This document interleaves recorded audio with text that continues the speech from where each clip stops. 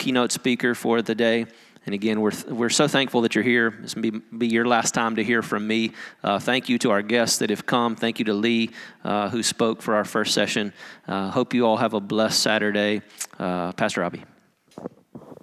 Thank you, Cody. Just wanted to introduce Leonce. Before I do, I want to say that I'm very thankful for our church that would be able to be willing to put something like this on. I won't say that we encountered heavy opposition, but there were plenty of people to let us know that they didn't think this event was a good idea. And I want you all to know that. One of the reasons that we supplied, how many people actually raise your hand if you picked up the book called Letters from a Birmingham Jail. Letters to a Birmingham Jail.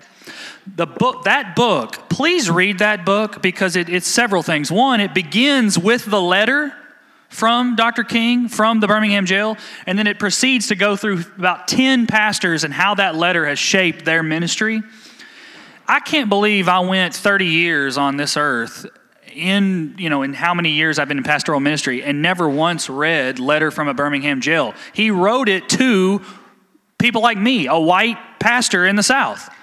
I can't believe I never read that. If you've never read it, either read it in that book or go home and please read it. It was just, after I read it, I loved it. There's actually one of the gentlemen who's in that book is a pastor in Roswell. His name's Crawford Loritz. We invited him, but his church is actually having a marriage conference this weekend. But I wanted to encourage you to read that if you can, because it's a great resource. And after you leave, you're going to want to find resources and such. I met Pastor Leonce, as I said, about a month or two ago.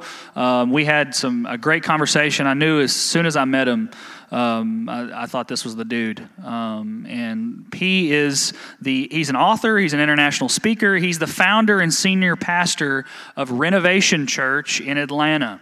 He's the author of Renovate, Changing Who You Are by Loving Where You Are. He's the graduate of the University of Oklahoma. He was an All-American wrestler and defensive end for the Sooner football team. He actually played for the New Orleans Saints. He began ordained ministry for 9 years and holds a graduate degree from the University of Tennessee. He's actually currently a Master of Divinity student at Reformed Theological Seminary. His church is a member of Acts 29 Network, if you've ever heard of Acts 29. He and his wife, Brianna, reside in the heart of downtown Atlanta with their 2 daughters and 1 son. So without any further ado, yes, sir. 3 daughters. Oh, wow, you better update that, man.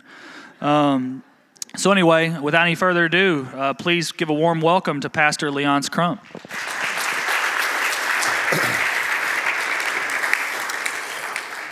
Well, I feel like we know each other already by the round table, and I didn't mean to throw off Pastor Abby there, but we have a 4-month-old little girl.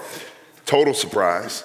I'm sure none of you know what that's like, but she's great, and fatherhood is a joy for me. And so being a father of 4 is my why for a lot of what I do.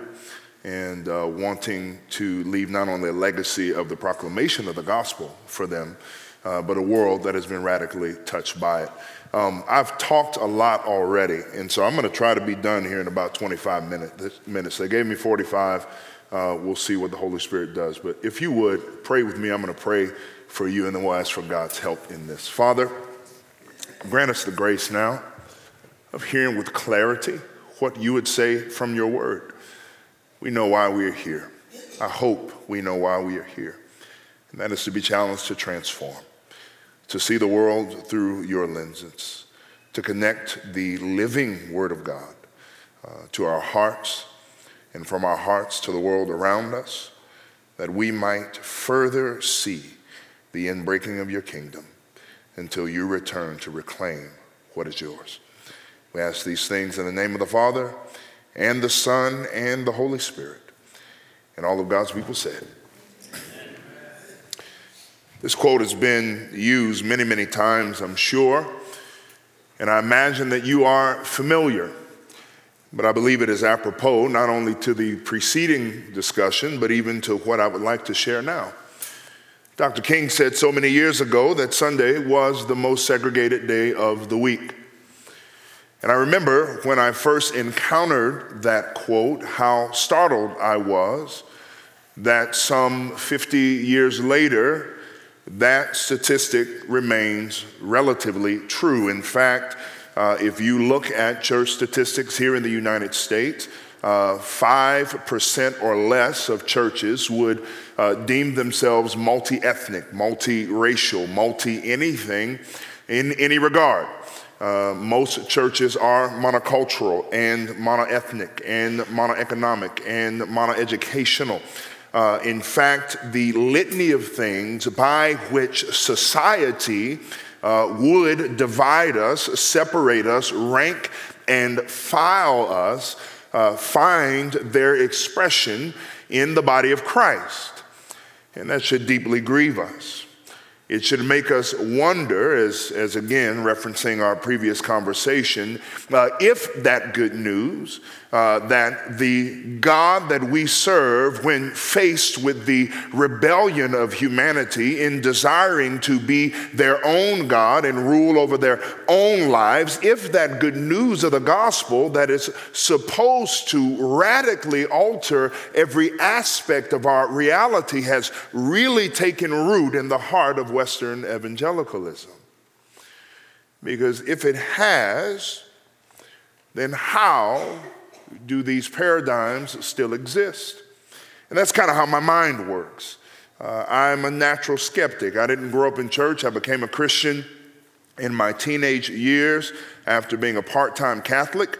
As a matter of fact, I went to Catholic church twice as a child. Once as a part-time altar boy, I lit a curtain on fire, and that was the last time that I was allowed to carry the candles. And so my view of God was shaped by that experience, and my view of the church was shaped very much the same way. But at the same time, it is that same mind that will not allow me to stand back with unreconciled equations. Okay, are you tracking with me right now? If we in one man all sin, and we in one man have all been made alive again, how do we continue to exist in our cordoned off corners, divided by the very things that Christ himself said he came to abolish?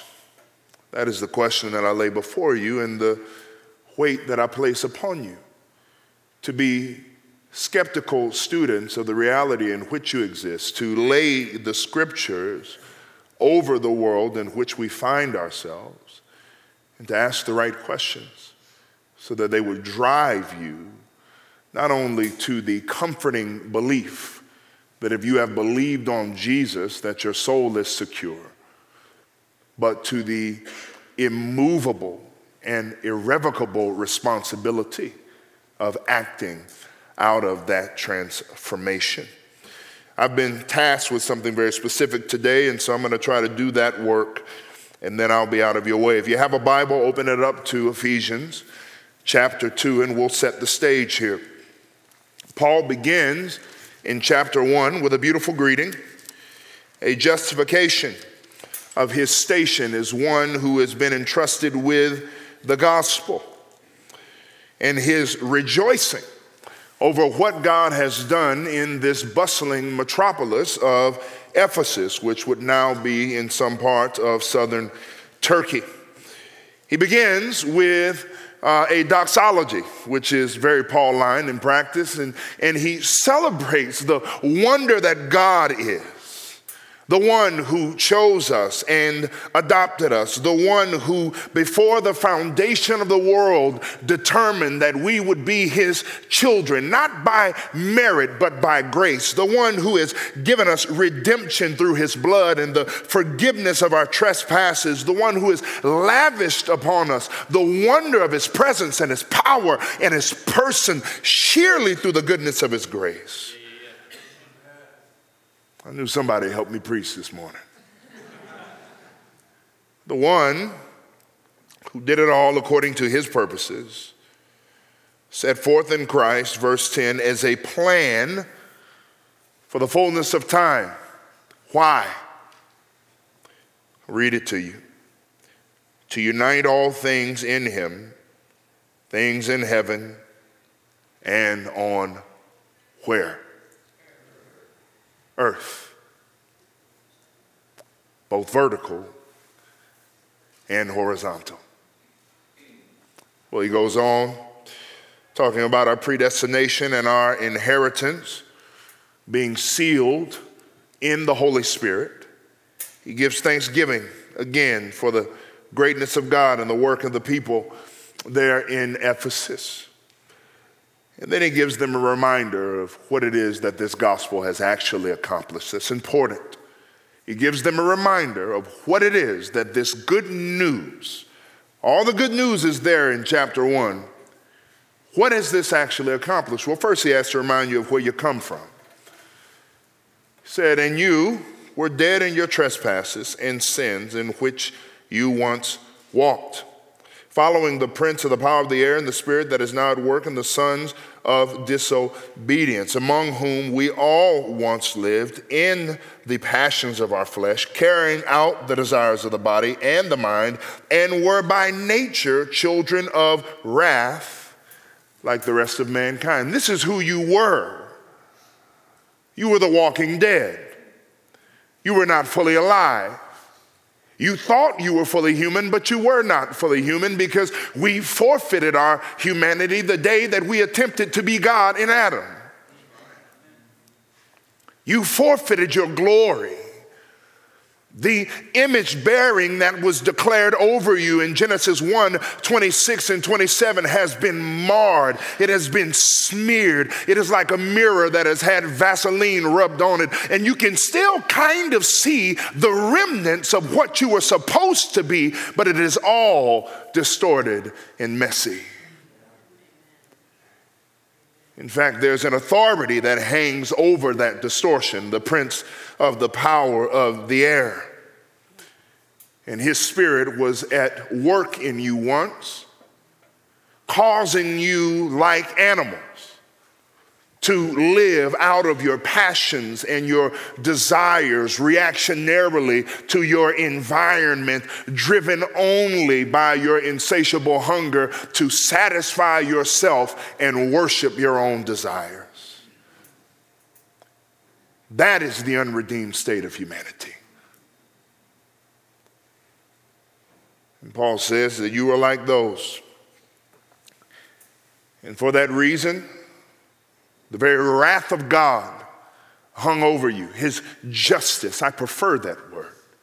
His justice, because he is just in that. Because he made you in his image and gave you his likeness, and you chose to try and ascend to his throne. And then my favorite two words in the Bible, but God. But God. I've never heard two sweeter words in my whole life. But God. And then after Paul has laid out for them and for us their former state and the state of any who would find themselves outside of the comforting and covering wings of the Holy Spirit in Christ, but God, being rich in mercy, because of the great love with which he loved us, even when we were working really, really hard to be good people, even when we had it together 4 days out of 7 during the week, even when we gave to the poor and took care of the, no. Even when we were dead in our trespasses, when we were enemies of the living God, when we despised Christ himself, he made us alive again together with Christ. You see, that is that good news. That when I wanted nothing to do with Jesus, Jesus wanted everything to do with me. When I despised the name of God, God delighted in the name that he stamped over me. When I wanted to run into my own desires, Jesus said, I will die to hang your desires on a cross that I did not earn, so that you can walk in my righteousness, which is a gift that you did not earn. That's that good news. Made alive together with Christ, by grace you have been saved and raised to be co-heirs in Christ's inheritance, seated with him in heavenly places, so that in the coming ages he might show the immeasurable riches of his grace and kindness toward us in Christ Jesus. And just in case we didn't get it, Paul says, can I say it again? By grace you have been saved through faith. So not only is God the active initiate of this glorious gift, but you too have had to believe, and you believed. And this is not your own doing, it is the gift of God, not the result of works, so that no one may boast. He says, but also we are his workmanship, created in Christ Jesus for good works, which God prepared beforehand that we should walk in them. Do you see the tension in which we exist? Or shall I flesh it out? You were dead. Dead people don't make choices. God brought you to life, raised you up together with Christ. Why? Because you were so good and so delightful to be around. No, because of his grace, because of his kindness. Because where we would have washed our hands of humanity, God said no. Remember, our theology doesn't begin in Genesis 3, it begins in Genesis 1. Very good, very good, very good. Look at them. I know how I look at my children. Says the Father delights in us much more. This is who you were, this is who you are. Not by works, but because of grace. You couldn't earn it, so that you could not what? Posture and position and rank and file. Are you tracking with me right now? The very reason you could not work out your salvation through the amount of good you could do, or lose your salvation through the amount of bad you could do, is to keep us from the very divisions in which we exist. And yet, even though you can't work for your salvation, there is good works for you to do. Therefore, you cannot just, as we young people say, chill in your election. You cannot just bask in the glory of God's goodness over you and just wait till the heaven train scoops in to take you on. No, you've been transformed for a purpose. Let me read it to you again. For good works, which God prepared beforehand that we should walk in them. I'll put it in a catchy phrase for you. Works are an outworking of transformation. Works are an outworking of transformation. Works are not the means of transformation. Works are an outworking of transformation. And so after Paul has laid his foundation, he started with God, chapter 1. He moved to us, mid 1 into 2. He moved out from us into the implications of that transformation. Verse 11, therefore remember that at one time you Gentiles in the flesh, called the uncircumcision by what is called the circumcision, which is made in the flesh by hands, remember that you were at that time separated from Christ, alienated from the commonwealth of Israel, and strangers to the covenants of promise, having no hope and without God in the world. So he turns to one side of this division. And he said, don't forget, there's a period where you would have been considered unclean, where you did not have the sign and seal of the covenant. Y'all are good Bible people. I know Pastor preaches that good word around here. So you know that when that first happened, the foreskin was cut off, thrown at his feet. That is the sign and the seal of the covenant. At one time, you did not have that. And you would have needed that to be partakers in the promises of God.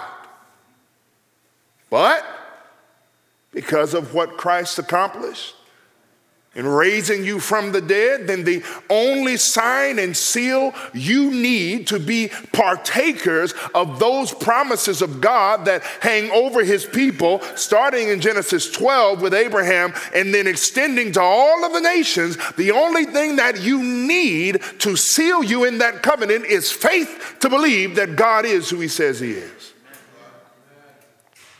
And then he seals you, turn back to one, in the Holy Spirit, with the inheritance that comes. In other words, never forget this side, that at one point you were lost and you were a stranger, not first and foremost to those with whom you currently share community, but to God himself. But now in Christ, you who were once far off have been brought near by the blood of Christ. For he himself is our peace, who has made us both one, and has broken down in his flesh the dividing wall of hostility. Turns to the other side. How did he do it? Well, you Jews, he did it by abolishing the law of commandments expressed in ordinances. He did it by taking away your man-made divisions. He did it by abolishing the laws expressed in ordinances and commandments, that he might create in himself one new person in place of the two, so making peace, and might reconcile us both to God. Both to God.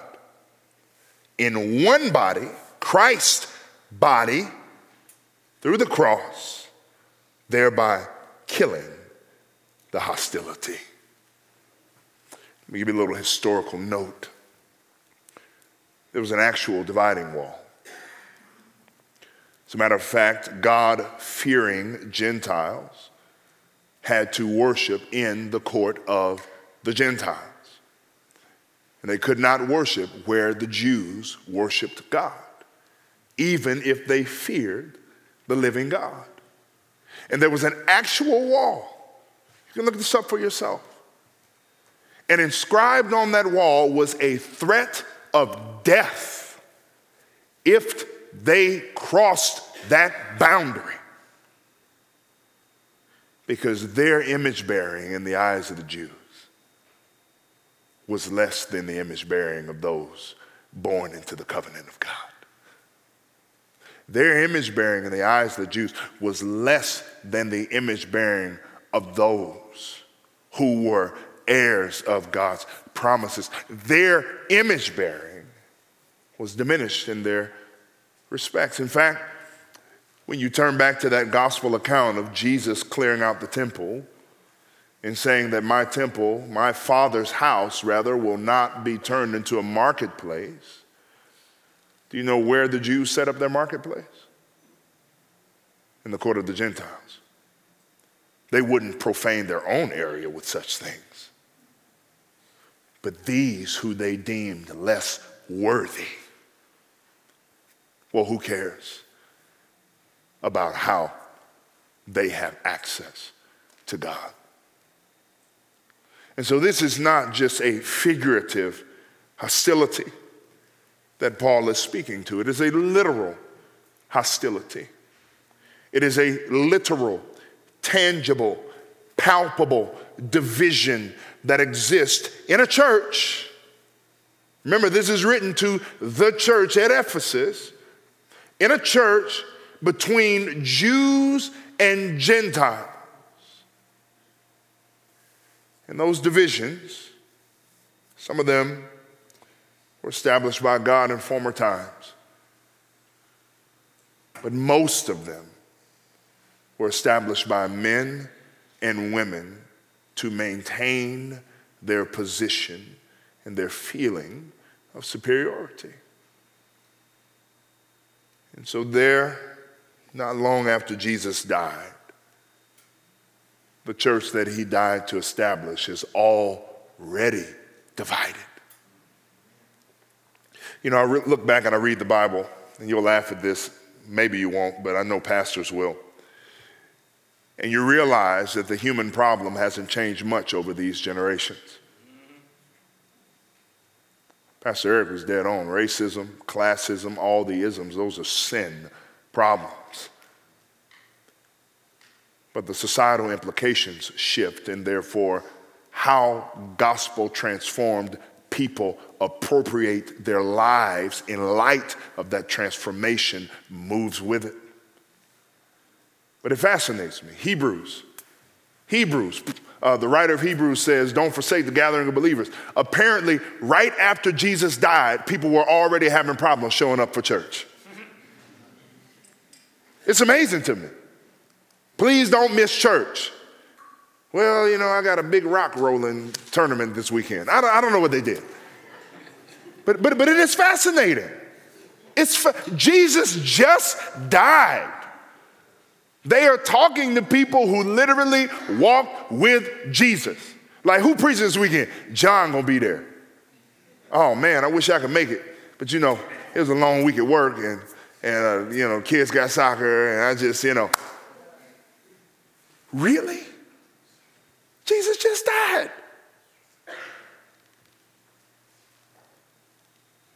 And so what you have, family, is a continual onslaught, particularly in the writing of Paul, but rolling right into the writing of Peter,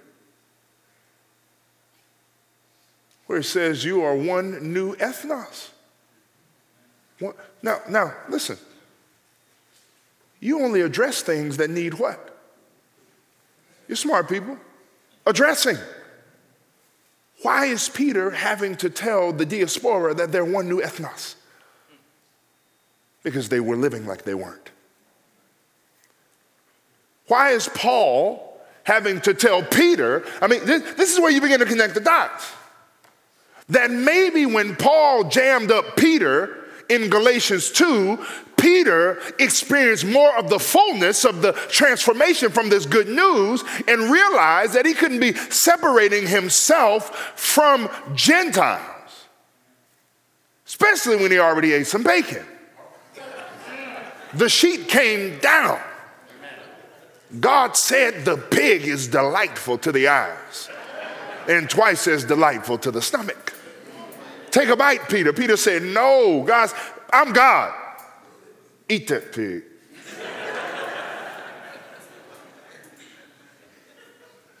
It's like being at your mama's house for Thanksgiving on 12. I can't eat no more. But when she says eat, what you do? You eat. Maybe it was Paul's charge in Galatians 2:14 that you're out of step with the what? Say it. Please say it for me. The what? The gospel. Don't you truncate the gospel. Don't you truncate the gospel. It is a personal relationship, not a private one. It is a personal, not a private one. Don't you truncate the gospel. Oh, well, Peter, if you could just be nicer and just kind of get along with social mores here, then no. No, you see, eating was a significant thing in that culture, as it is now. As it is now. At our church, yeah, we celebrate. We got 30 different nationalities. You know what I ask them once a month? Who's at your dinner table, though? It's easy for you to stare at curly or straight hair sitting in front or behind you and say, yay, look at us. We got a big black pastor and he's dynamic and wears really skinny pants. You know, it's easy to do that. Who's at your dinner table? Who keeps your kids? Who do you call when trauma strikes? That's what Paul was saying to Peter. You believe in a Jesus who died for everybody, but you can't eat with these people because people who look like you are here now? You're out of step with the gospel. You're out of step with the gospel. Because there's no reality in which people who were dead can look at others who were dead and say that there is anything that makes me better. Such that I can't even worship with you.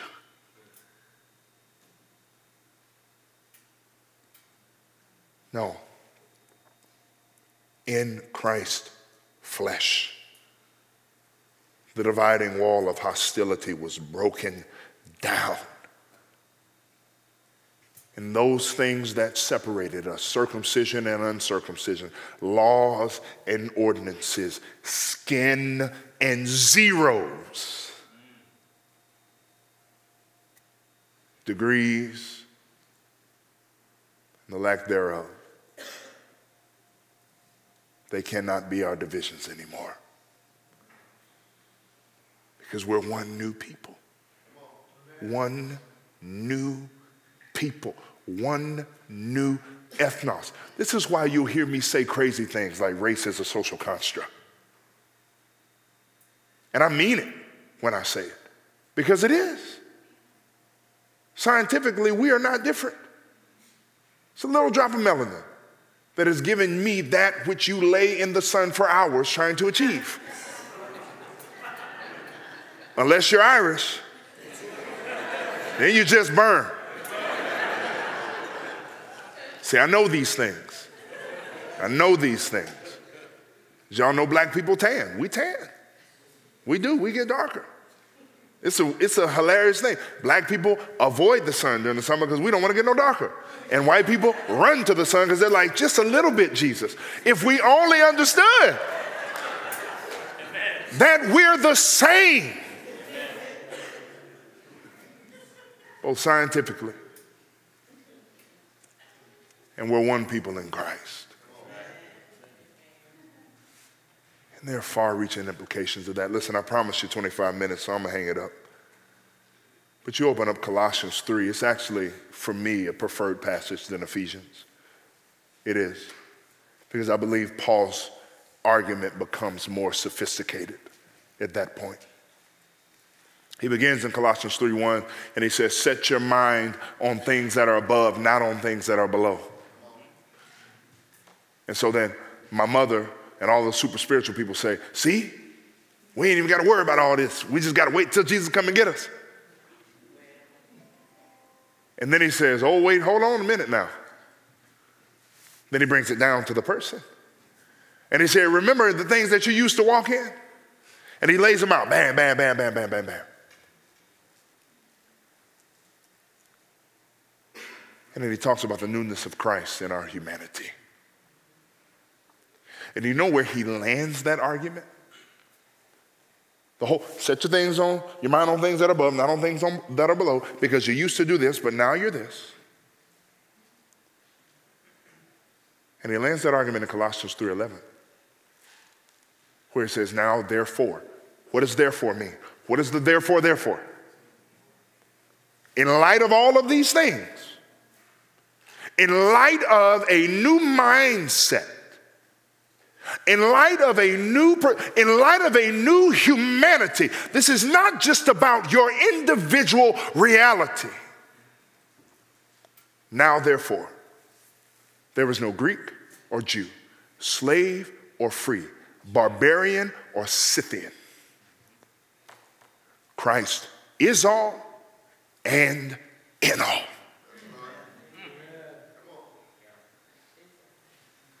And that's where he lands the argument. That's where he lands the argument. The understanding of the transformative nature of the work of the Holy Spirit and the transformative nature of the proclamation of the gospel. Not only is it foundational for all of our doing, our works, Ephesians 2, but it is indivisible from our understanding of our responsibility to see this world more readily reflect the world to come. They cannot be separated. That is what Paul makes the argument for in Colossians 3. Genesis 12, and I'm done. I know this is my third close. You'll know that I'm partially Baptist in that way. Genesis 12, God tells Abraham that all the nations of the world, all the ethnoses of the world will be blessed through you. Revelation 7, we see them all together worshiping God. God's chief goal in the gospel is his glory.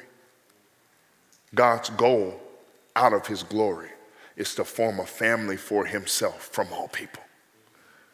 It is what you see in Genesis 1.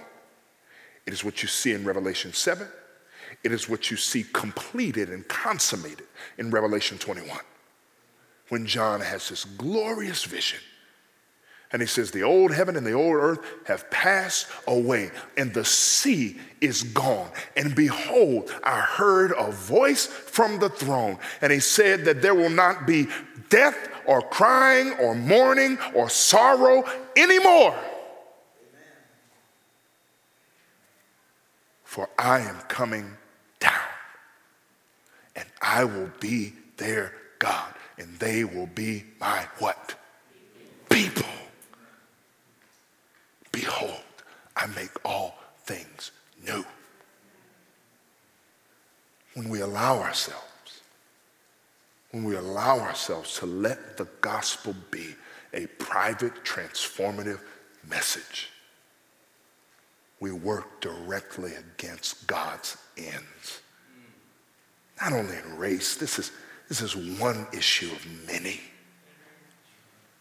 to which transformed people, both individually and institutionally, should be seeing this world more readily reflect the world to come as God in his glory forms a family for himself from all people.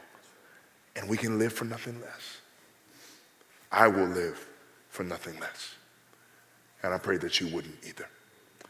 Let me pray for you and for me. Father, grant us the grace of both hearing and receiving. Let us be those with transformed hearts and minds.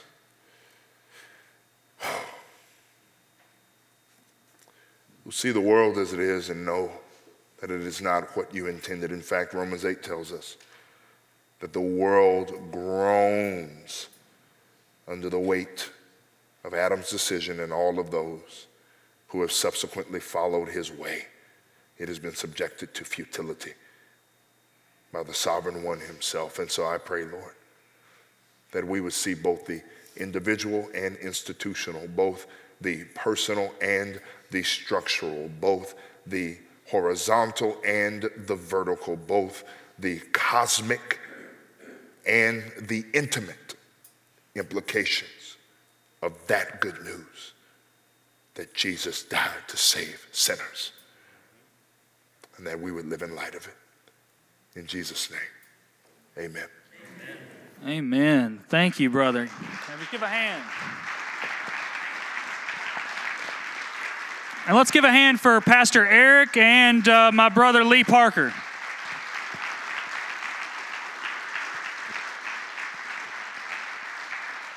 All right. I'm just glad that he was able to come all the way out here in Covington. I know, have you ever been to Covington before? Well, hey, there you go. Well, oh boy, well, you just stopped short of glory there.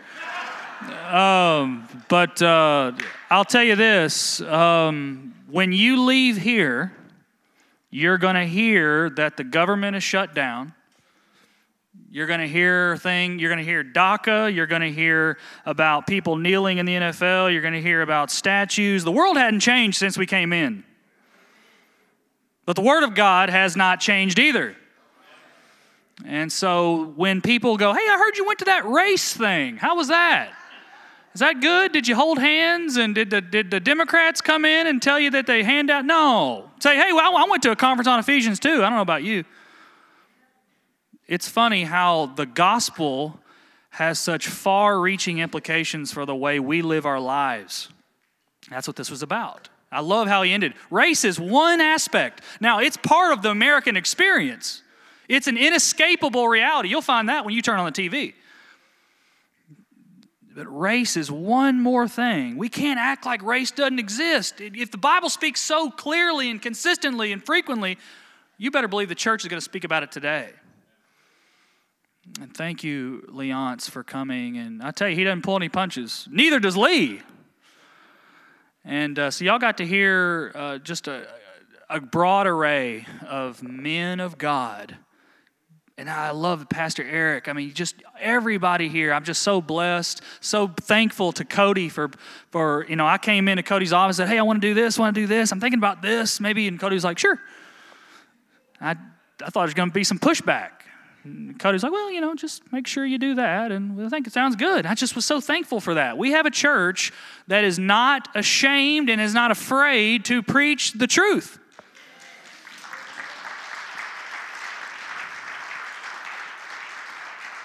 So thank you all for coming. Thank you so much to Pastor Eric, to Pastor Leonce, and to Lee, and to all of you for taking time out of your day and worshiping the risen Christ. Hey, everyone here is going to have to make a Jew from Nazareth your Lord. And he's not black or white. And when you leave today, that is your reality. And we hope that this has encouraged you to continue to worship the living God. Amen. Thank y'all.